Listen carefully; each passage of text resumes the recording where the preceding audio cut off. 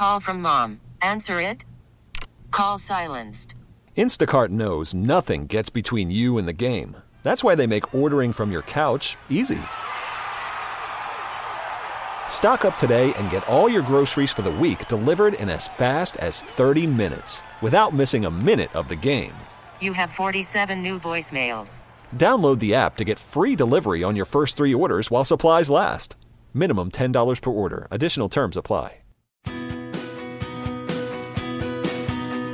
Welcome to Healthy Matters, presented by Hennepin Healthcare, a network of neighborhood clinics, specialty centers, hospital, and Minnesota's Level 1 Adult and Pediatric Trauma Center.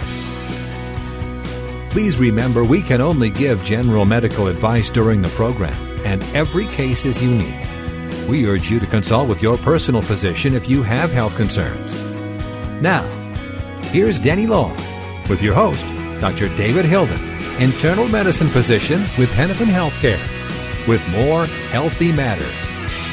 And good Sunday morning to you. Welcome to this edition of Healthy Matters this Sunday morning. Again, good morning to you, Dr. Hilden. Good morning, Denny. Kind of a rainy morning for a parade. It is. It is. Happy Pride to everybody. It is Pride Month here in the Twin Cities and across the country. It is raining, though. Yeah, it is. So there's going to be more. I heard 400,000 people in downtown Minneapolis, and don't let a couple of raindrops deter you to come down. I'm sure it won't. I don't think it will. They'll be there. They'll be down in Loring Park. I am often down at Pride, and so happy Pride to everybody. And while I'm on that topic, we're there. Hennepin Healthcare is there at the parade. You can see our employees. There'll be a Hennepin ambulance. Bernie, the rescue dog, is going to be out there celebrating Pride. He'll be in the parade. The parade starts out at 11 today, and it's at a different route. It's on a different route. It's not down Hennepin Avenue because of all the construction. So it's going right down 2nd Right Avenue. out our front door. Right out our front door, right outside the CCO studios, which indeed do have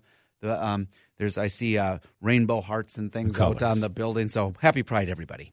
And for those joining us maybe for the first time, thank you for checking out Healthy Matters. Who did you bring with you today? I have Dr. John Silkinson, a nephrologist, a friend and a colleague I've known for many years. John's been on the show before a few years back. He is a nephrologist, that's a kidney doctor, and he is also the medical director of our kidney transplant program. So he is going to help us unpack all the issues around chronic kidney disease, kidney failure, and when you might be issues to consider around transplant. John, welcome back to the show. Thanks, Dave. It's good to have you here. Now, you were here some years ago. I think we talked about a similar topic. I'm not sure. But you are the medical director of the kidney transplant program. Could you say a little bit what your role is and what is the kidney transplant program at Hennepin? Well, the program is one of 4 programs in Minnesota, and it's a program that's a multidisciplinary program, including the surgical director, who's Dr. Mark Hill. I know Mark. And we have an administrative director, Barbara Danielson. We have a whole multidisciplinary team, which includes coordinators that are generally nurses that are pre-transplant coordinators, those that take care of the patients prior to getting the transplant and get them ready for it. We have an inpatient transplant coordinator. We have post-transplant coordinators. We have social workers that are specialized in transplant issues. We have financial coordinators that specifically deal with the very intricate and complicated issues regarding payments for kidney disease post-transplant. A huge team, dietitians, and it's a very robust team that works well together and is responsible for the care of the patients and the success for that patient that gets a transplant. Takes a village, doesn't it? Yeah, it's huge. Not to use it, that's an overused cliche, but it really doesn't take a whole team of professionals. That's now, right. A lot of people know us at Hennepin. A lot of listeners have been listening to the show for years, literally over a decade, and know about many of the great things we do at Hennepin. But I bet there's still a few people out there who aren't aware that one of the strongest kidney transplant programs is right here at Hennepin. Could you tell me a little bit more about the history of the program? Well, did it start last year? Did it start when?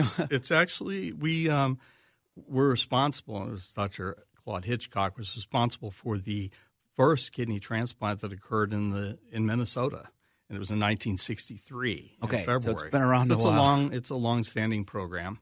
Also, it's important to note not just transplant, but the treatment of kidney failure patients with dialysis was really the first dialysis treatment in Minnesota occurred also at Hennepin. And you would know some of the individuals who had been involved early on, including Dr. Davidman very early, and some of our nurse practitioners who actually went out to Seattle and learned how to do the dialysis access out in Seattle. So very early treatment of kidney disease here.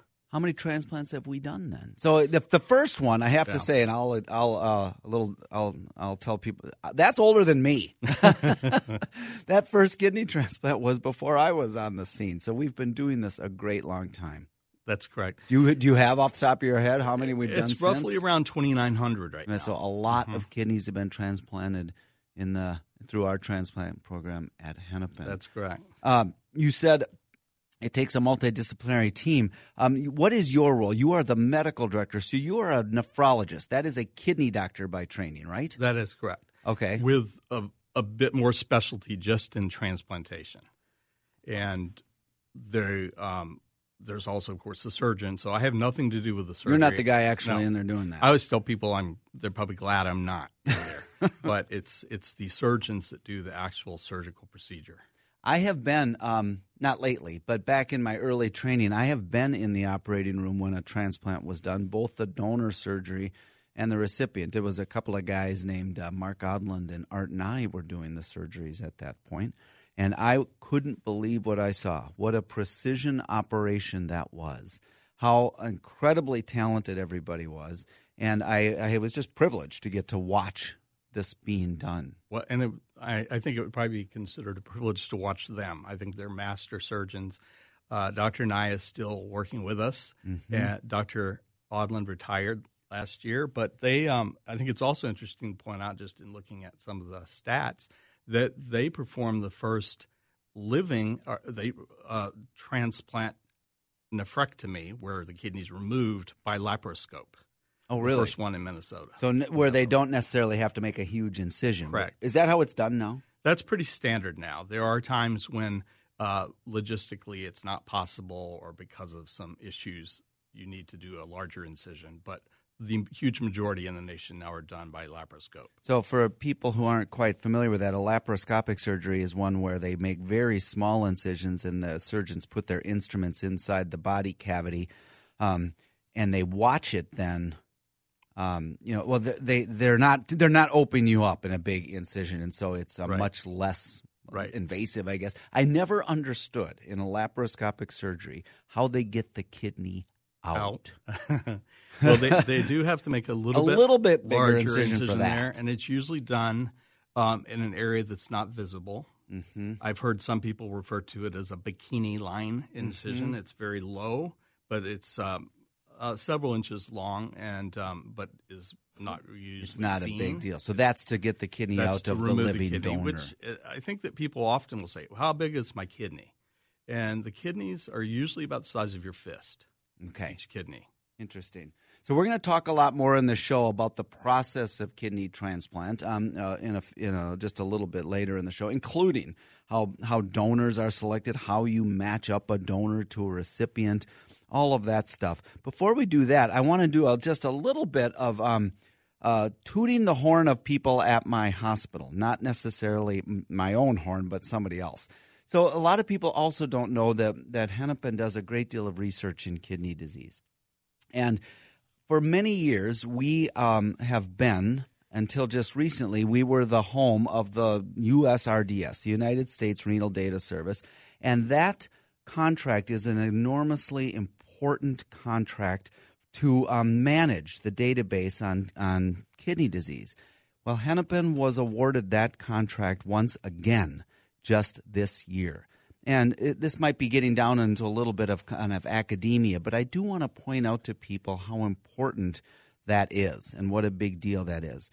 We have a director of nephrology and a co-director of the Chronic Disease Research Group. Her name is Kirsten Johansson.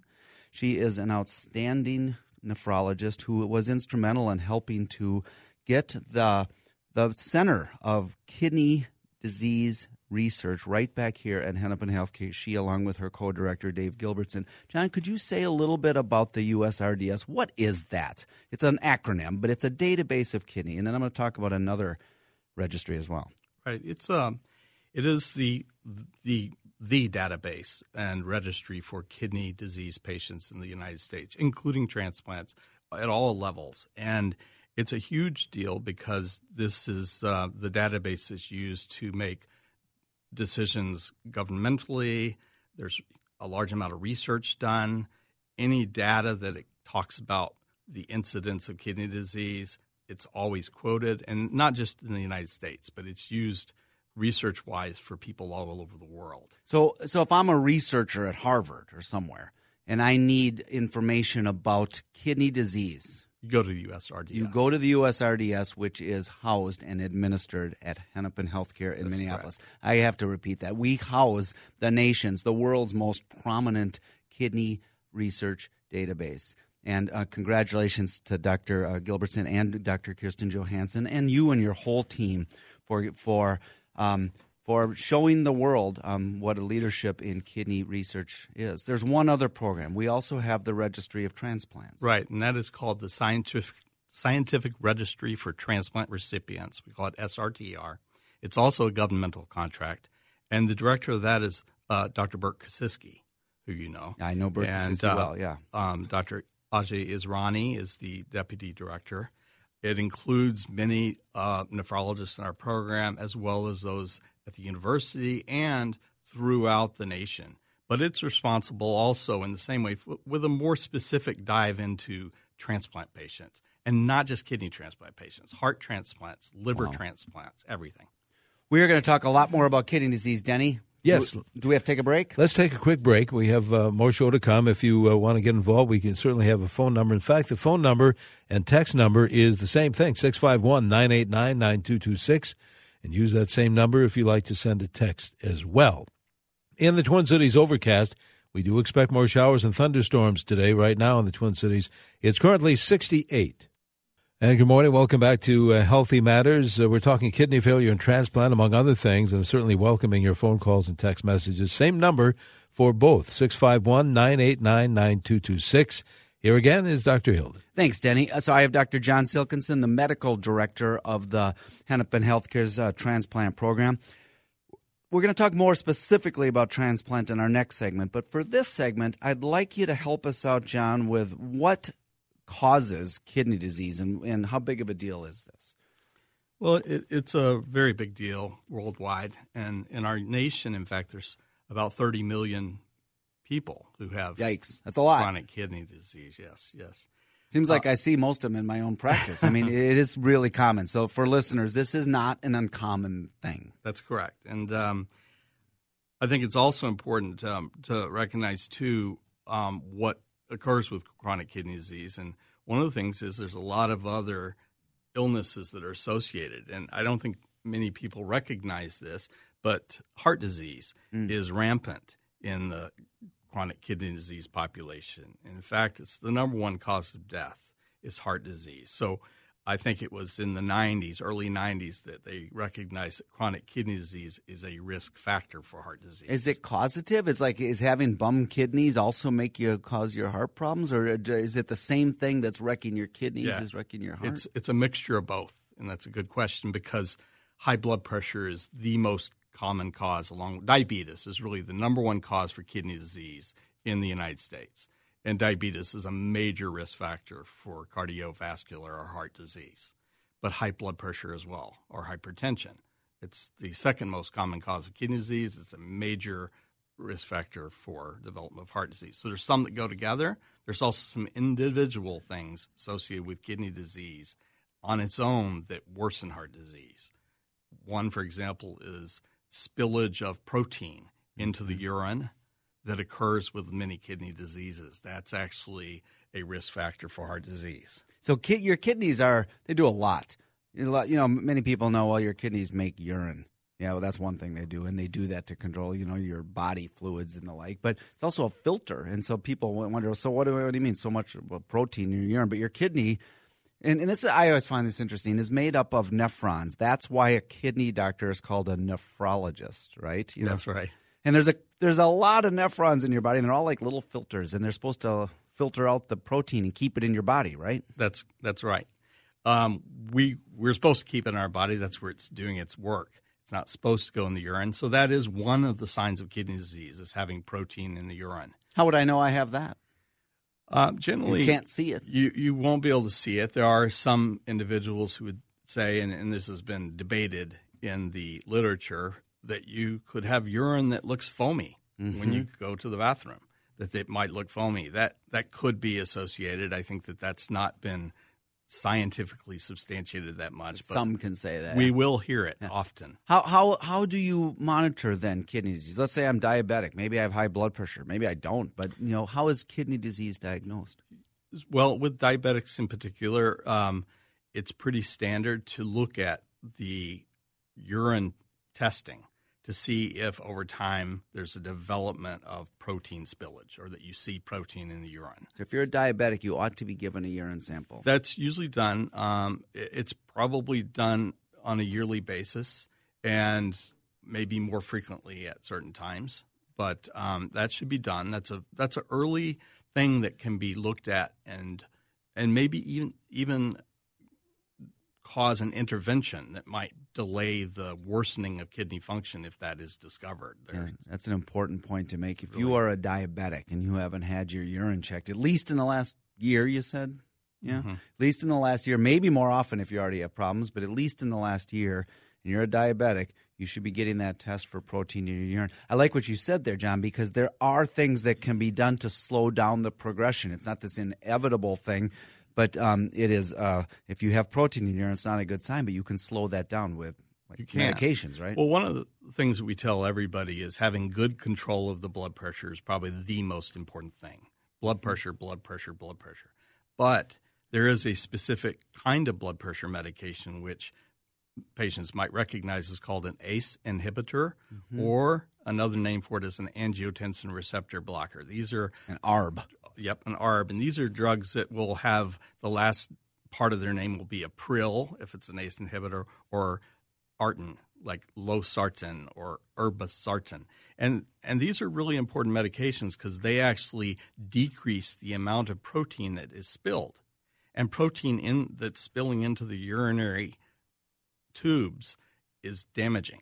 So if you can keep it in the body, it actually is beneficial. And that's not just for diabetic kidney disease. That's also for any kind of kidney disease in which there's protein being spilled.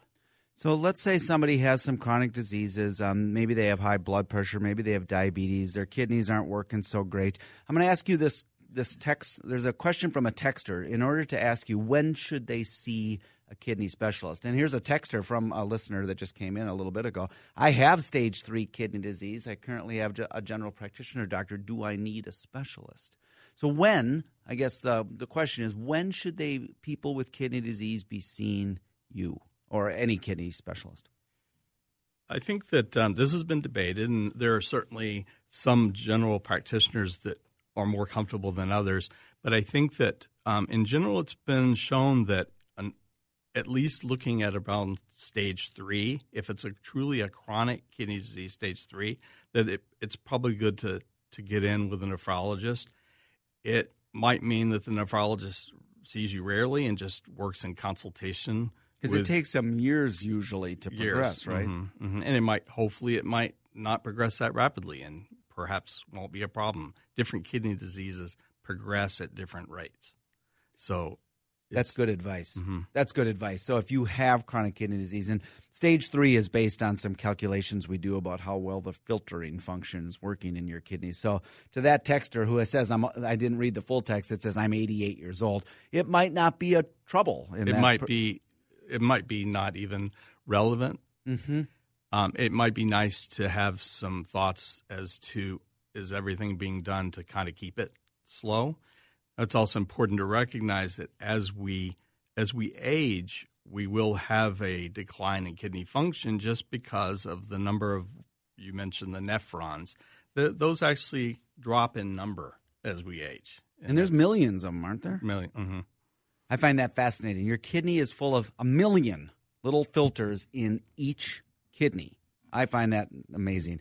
And I also find it really cool. That's why we call a kidney doctor a nephrologist. We also, though, I have just a minute left here before the break. We also use the word renal. We talked about United States renal data. So we use nephrologist and we use renal. They mean the same thing. They mean the same thing. And a lot of times when I'm talking to interpreters, with an interpreter with a patient, you'll hear them use the word that's more renal. Yeah, like in Spanish, it's riñón, I think. Yeah, and so it's a Latin derivation. It's whether we're into Latin, renal, or Greek, which is nephrology, but maybe we'll just stick with the word kidney. They actually changed it from chronic renal disease to chronic kidney disease because some bright person figured out, let's just call it kidney. Everybody knows what a kidney is. Thanks. We're going to have to take a break just real shortly. I want to read this one comment. Earlier, we were talking about Drs. Nye and Odland, some pioneers of our surgery department, and Dr. Nye is still there. Here's a texter that said, 22 years ago, Drs. Nye and Odland did my donation of my right kidney to a friend's daughter. It was probably their last one before they started doing them laparoscopically. That's probably about right. It was 1998 that they did the first laparoscopic that Drs. Nye and Odland did was in 98. Thank you, texter. I hope you're doing well from your donation 22 years ago. Very good. We have another half hour of the show to go. If you want to get involved, ask your questions, you can do it by phone or by text. Same number, 651-989-9226. Again, 651-989-9226. Showers and thunderstorm activity more likely for the Twin Cities today. Expect highs near 78 right now. Overcast, 68. Welcome to Healthy Matters, presented by Hennepin Healthcare, a network of neighborhood clinics, specialty centers, hospital, and Minnesota's Level 1 Adult and Pediatric Trauma Center. Please remember we can only give general medical advice during the program, and every case is unique. We urge you to consult with your personal physician if you have health concerns. Now, here's Denny Law with your host, Dr. David Hilden, internal medicine physician with Hennepin Healthcare, with more Healthy Matters. And good morning. Welcome to this portion of Healthy Matters this Sunday morning. And if you're just joining us, thank you for doing so. And Dr. Hilden is your host, of course, but folks joining us a little late, who did you bring with you? Thank you, Denny. Good morning to all. I have Dr. John Silkinson. He is the medical director of the Hennepin Healthcare's kidney transplant program. And we have been talking about kidney disease and transplant. We're going to spend most of the second half of the show talking about the transplant program itself and living donors versus cadaver donors and all those kinds of issues. We have lots of texts. We have lots of phone calls. I'm going to do a couple of housekeeping things. First of all, before I move on, I just want to say we had a great male sexual health and urologic health seminar this past week. There is a texter who is saying thanks for hosting the recent seminar on male stress incontinence. It was interested in relationship between heart disease, high blood pressure, neuropathy.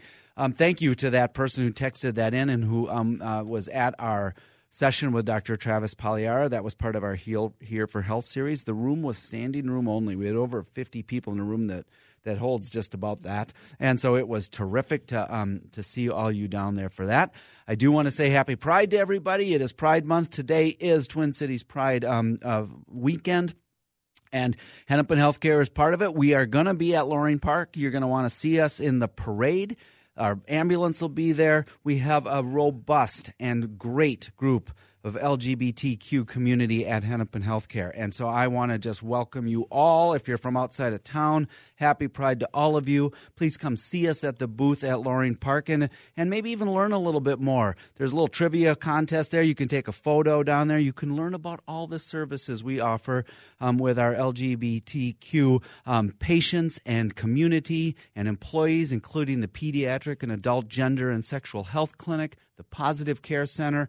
It is a great place to be at Hennepin Healthcare, and so happy Pride to everybody. Now, back to kidney disease. Before we hit the phone lines, Dr. Silkinson, could you talk a little bit about the dialysis as it relates to transplant? When does one pick one or the other? Let's assume my kidneys are done. They're not doing it anymore. I have to do something. Okay, if somebody has is discovered to have kidney failure, maybe at the time of diagnosis, they might never have heard about it, particularly if they haven't been to a doctor or seen a provider that would have done some testing. They might come in feeling poorly and be in what we call end-stage kidney disease. At that point, they probably need to start something. It's not really reasonable to think that you can get a transplant. I know in some of the TV shows, somebody will get a transplant that day. Like right away. That doesn't really happen You ever. can't live without your kidneys, can you? So, right. But you got to do something. That would require dialysis more urgently. It's important to point out, though, that if people are followed long-term and closely, things can be planned. Mm-hmm. And it's really a lot better if somebody's a candidate for a transplant. It's a lot better to be prepared and maybe get them transplanted before they ever even need to have dialysis. I didn't realize you could do that. I always thought almost everybody was on dialysis before you had a transplant. That's not always the case. That's not correct. And in fact, it's preferable to try to do it beforehand and really time it well. You also don't want to give a kidney transplant to somebody too soon when they still have enough function of their own kidneys that they don't need one. That's an unnecessary surgery, perhaps. So many people are aware of dialysis and they have whatever their perceptions might be. It's a highly effective kidney replacement therapy. It's been around a long time. It does work. But as you and I were talking about, it is true, correct, that transplant in the long run is preferable. Is that true? It is preferable. I think that one of the ways we look at that is that dialysis is not effective in removing all of the toxins. There's a substantial number of toxins that need to be removed that are not removed with standard dialysis. And I think anybody that does dialysis would be able to affirm this, that they don't want to do dialysis every single day for 8 or 9 hours a day, which is what some studies have indicated in France that you would need to do. That might be required. Most people on dialysis do it 3 days a week? 3 days a week if they do it in the center. That's called in-center dialysis. There are options where people can do even the hemodialysis, which is the dialysis that filters blood, can be done at home. And that's more and more common. Even people doing dialysis at home or in a dialysis unit where they actually go and sleep. We call that nocturnal dialysis. They are able to do it longer because they have the time to do it during the hours that they would ordinarily be sleeping. Wow. There's also peritoneal dialysis, which is one where a tube is inserted into the belly, into the abdomen, into what we call the peritoneum, and you exchange high levels of sugar water, really, dextrose, and it pulls out toxins and excessive water, and then it's drained out. These are all fascinating. All of dialysis is attempting to do what an absolutely almost miraculous organ does. The kidney does 24 hours a day, 7 days a week. So we're trying all these things, and they do work, but they don't work quite as well as a kidney. They don't work as well, and a good transplant will really be able to remove the toxins and fluid to a level that's really helps people's quality of life be back to normal. The quality of life is definitely better with the transplant than dialysis. The general health is better and longevity is better. So let's talk more about transplant then. You know, some of them, the kidneys initially, didn't they all come from people who had unfortunately died of something else? They were from a cadaver. The first successful one was early on. They were done through living donation. For living donation. The very first successful one in Boston in 1954 was an identical twin who received a kidney from his brother. So living-related donors takes advantage of the fact that we have two, or at least that's the norm, is to be born with two kidneys, and you can do without one. Could you say more about that? So say more about living-related donation. Well, some of this data came from looking at our veterans, World War I, too, that maybe lost a kidney due to injury from shrapnel or a gunshot and did fine. And there was a lot of evidence you can do okay that people with did okay. Sometimes people have a kidney removed because of cancer. They remove one, but they live ordinary and long, healthy lives after that. I think that's what sort of gave us the impetus to think that it was a possibility, or the early surgeons that undertook this. And so these procedures were done, and we had a huge amount of experience in recognizing that people that had donated a kidney did live healthy lives afterwards. How does that work? Your other kidney just is one of them's adequate, or does it like get bigger? It does get bigger. In fact, does it? It's what we call hypertrophy, the same term that's used for when people do weight muscle building. Like my upper body and my biceps, and like Denny's gonna fall off his chair here. When my upper body is very hypertrophied from all of the musculature I have. I lift.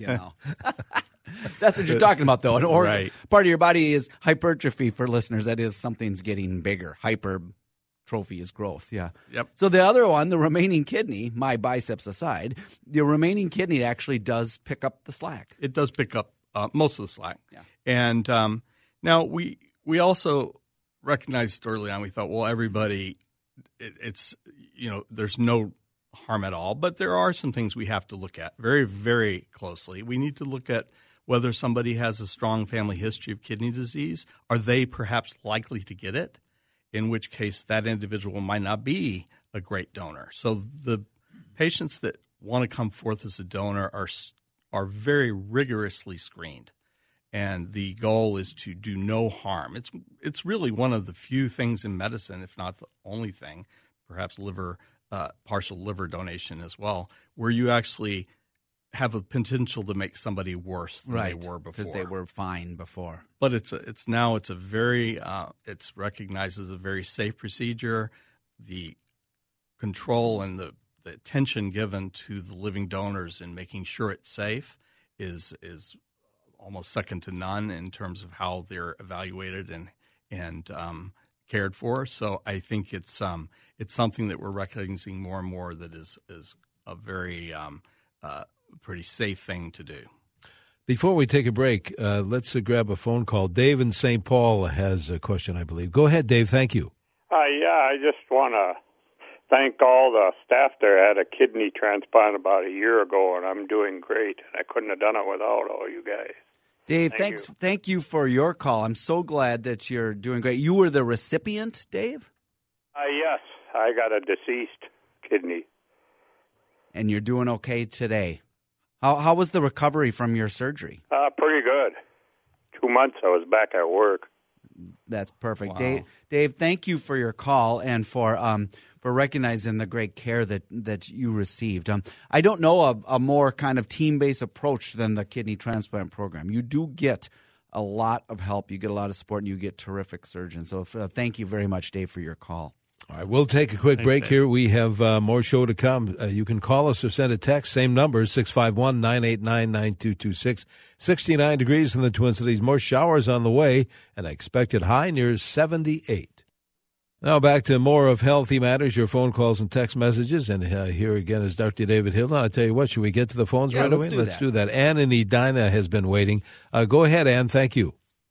Yeah, on June 11th, so less than 2 weeks ago, I had surgery to correct a blocked ureter, and the urologist, not a nephrologist, performed the resection. Anyway, because of the blockage, I was told that urine had backed up and caused my kidney to balloon. So the urologist cut away that portion of my kidney and sutured it. So I wasn't expecting that. And I wondered, what are the long-term repercussions of something like this? Will I need to see a urologist or a nephrologist going forward? And I wanted to also mention that I do have type 2 diabetes under good control. Ann, thank you for your questions. That's a good one. She had a condition that I think is called hydronephrosis. That's the backing up of fluid from your ureter to the kidney. Dr. Silkinson, what are your thoughts on Ann's comments about this, about her surgery that she had? Well, I was just a question.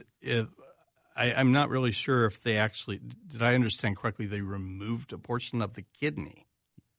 Well, they removed, I'm not 100% sure, but they did.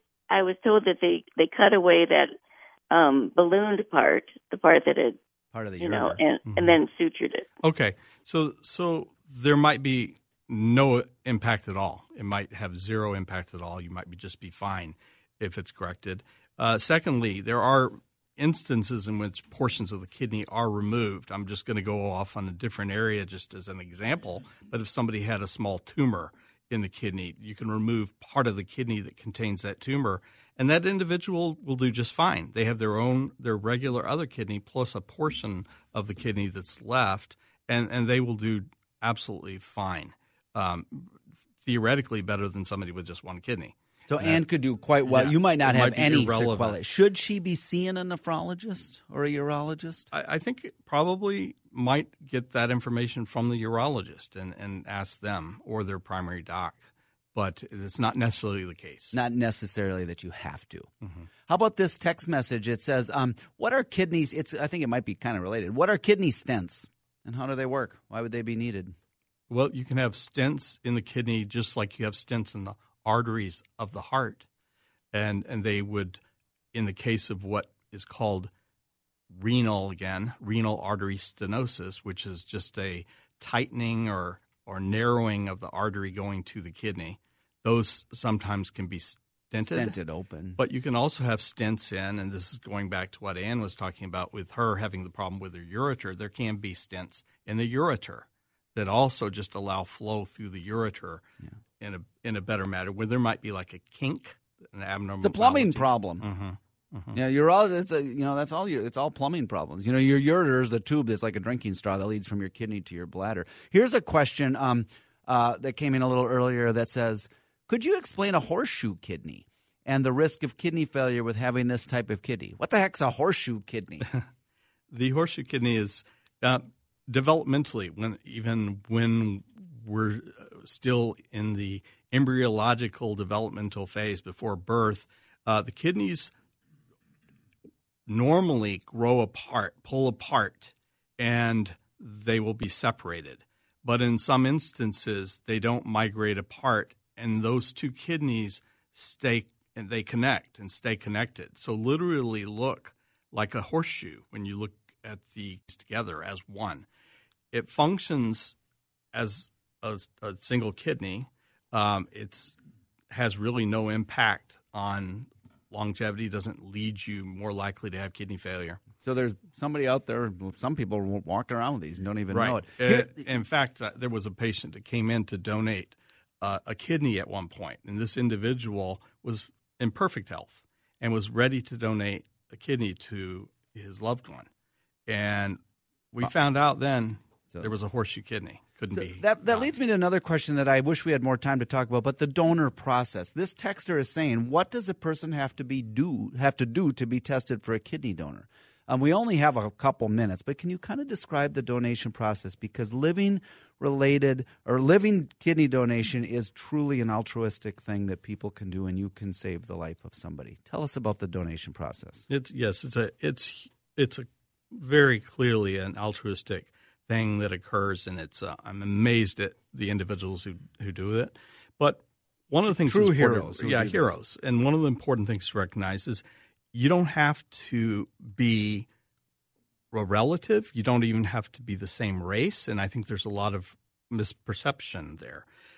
Blood types, we want to recognize that you have to look at the person's blood type in terms of who they could donate to. And then we also measure things like the antibodies that a person might have. Antibodies are what fight germs ordinarily in excellent and good conditions. But in the times of transplant, antibodies can attack a foreign kidney. So somebody might have inappropriate or unacceptable antibodies that would develop against the particular person who wanted to give them a kidney. Then it's not possible. There are alternatives to that too, though. And I might be going too far off in explaining this, but we have what's called a paired exchange program where somebody could actually say, well, yeah, I still want to donate a kidney that would go to my wife, but so let's go into the paired exchange since we don't have the same blood type or one that's compatible. They could be on the list, give a kidney to somebody else, not even in a their different wife, state. but somebody else. Yeah. Right. And that person might have a friend or family member that then would donate a kidney that comes back to this individual's wife. It's like a chain donation thing. And you do we do those? We do. We've done many of them, and there are some that are huge chains involving multiple hospitals. It's like a group that gets together, a small group that can donate kidneys. We've been talking with Dr. John Silkinson, the medical director of the Hennepin Healthcare Kidney Transplant Program. We are out of time. Thank you so much for being with us. Sure. Our kidney transplant program is I want you all to know about that, listening to the show today. It has been around for decades. Since the 60s, we've been doing kidney transplants right here in downtown Minneapolis at Hennepin Healthcare. If you want more information about the kidney transplant program or anything about Hennepin, go to hennepinhealthcare.org/kidney. hennepinhealthcare.org/kidney. And, of course, you can always schedule a patient appointment with anybody at Hennepin at 612-873-MyMD. That's 612-873-6963. It's a good thing to do. I want to really encourage you to, if you know someone with kidney disease or you are interested in being a donor, maybe you have a family member, the good folks on Dr. Silkinson and his team can help you out. hennepinhealthcare.org/kidney. And what is that phone number for, even if you need a primary care even doctor? for a primary doctor, that's 612-873-6963. 612-873-6963. And what are we going to be doing on the show next week, Doctor? I think I'm going to be doing open line, so get your health care questions ready. All right, your general health questions, that'll be next week on an open line show here on Healthy Matters, here on News Talk 830 WCCO. We really need new phones. T-Mobile will cover the cost of 4 amazing new iPhone 15s, and each line is only $25 a month. New iPhone 15s? It's better over here. Only at T-Mobile, get 4 iPhone 15s on us and 4 lines for $25 per line per month with eligible trade-in when you switch. Minimum of 4 lines for $25 per line per month with autopay discount using debit or bank account. $5 more per line without autopay, plus taxes and fees. Phone fee at 24 monthly bill credits for well-qualified customers. Contact us before canceling account to continue bill credits or credit stop and balance on required finance agreement due. $35 per line connection charge applies. See T-Mobile.com.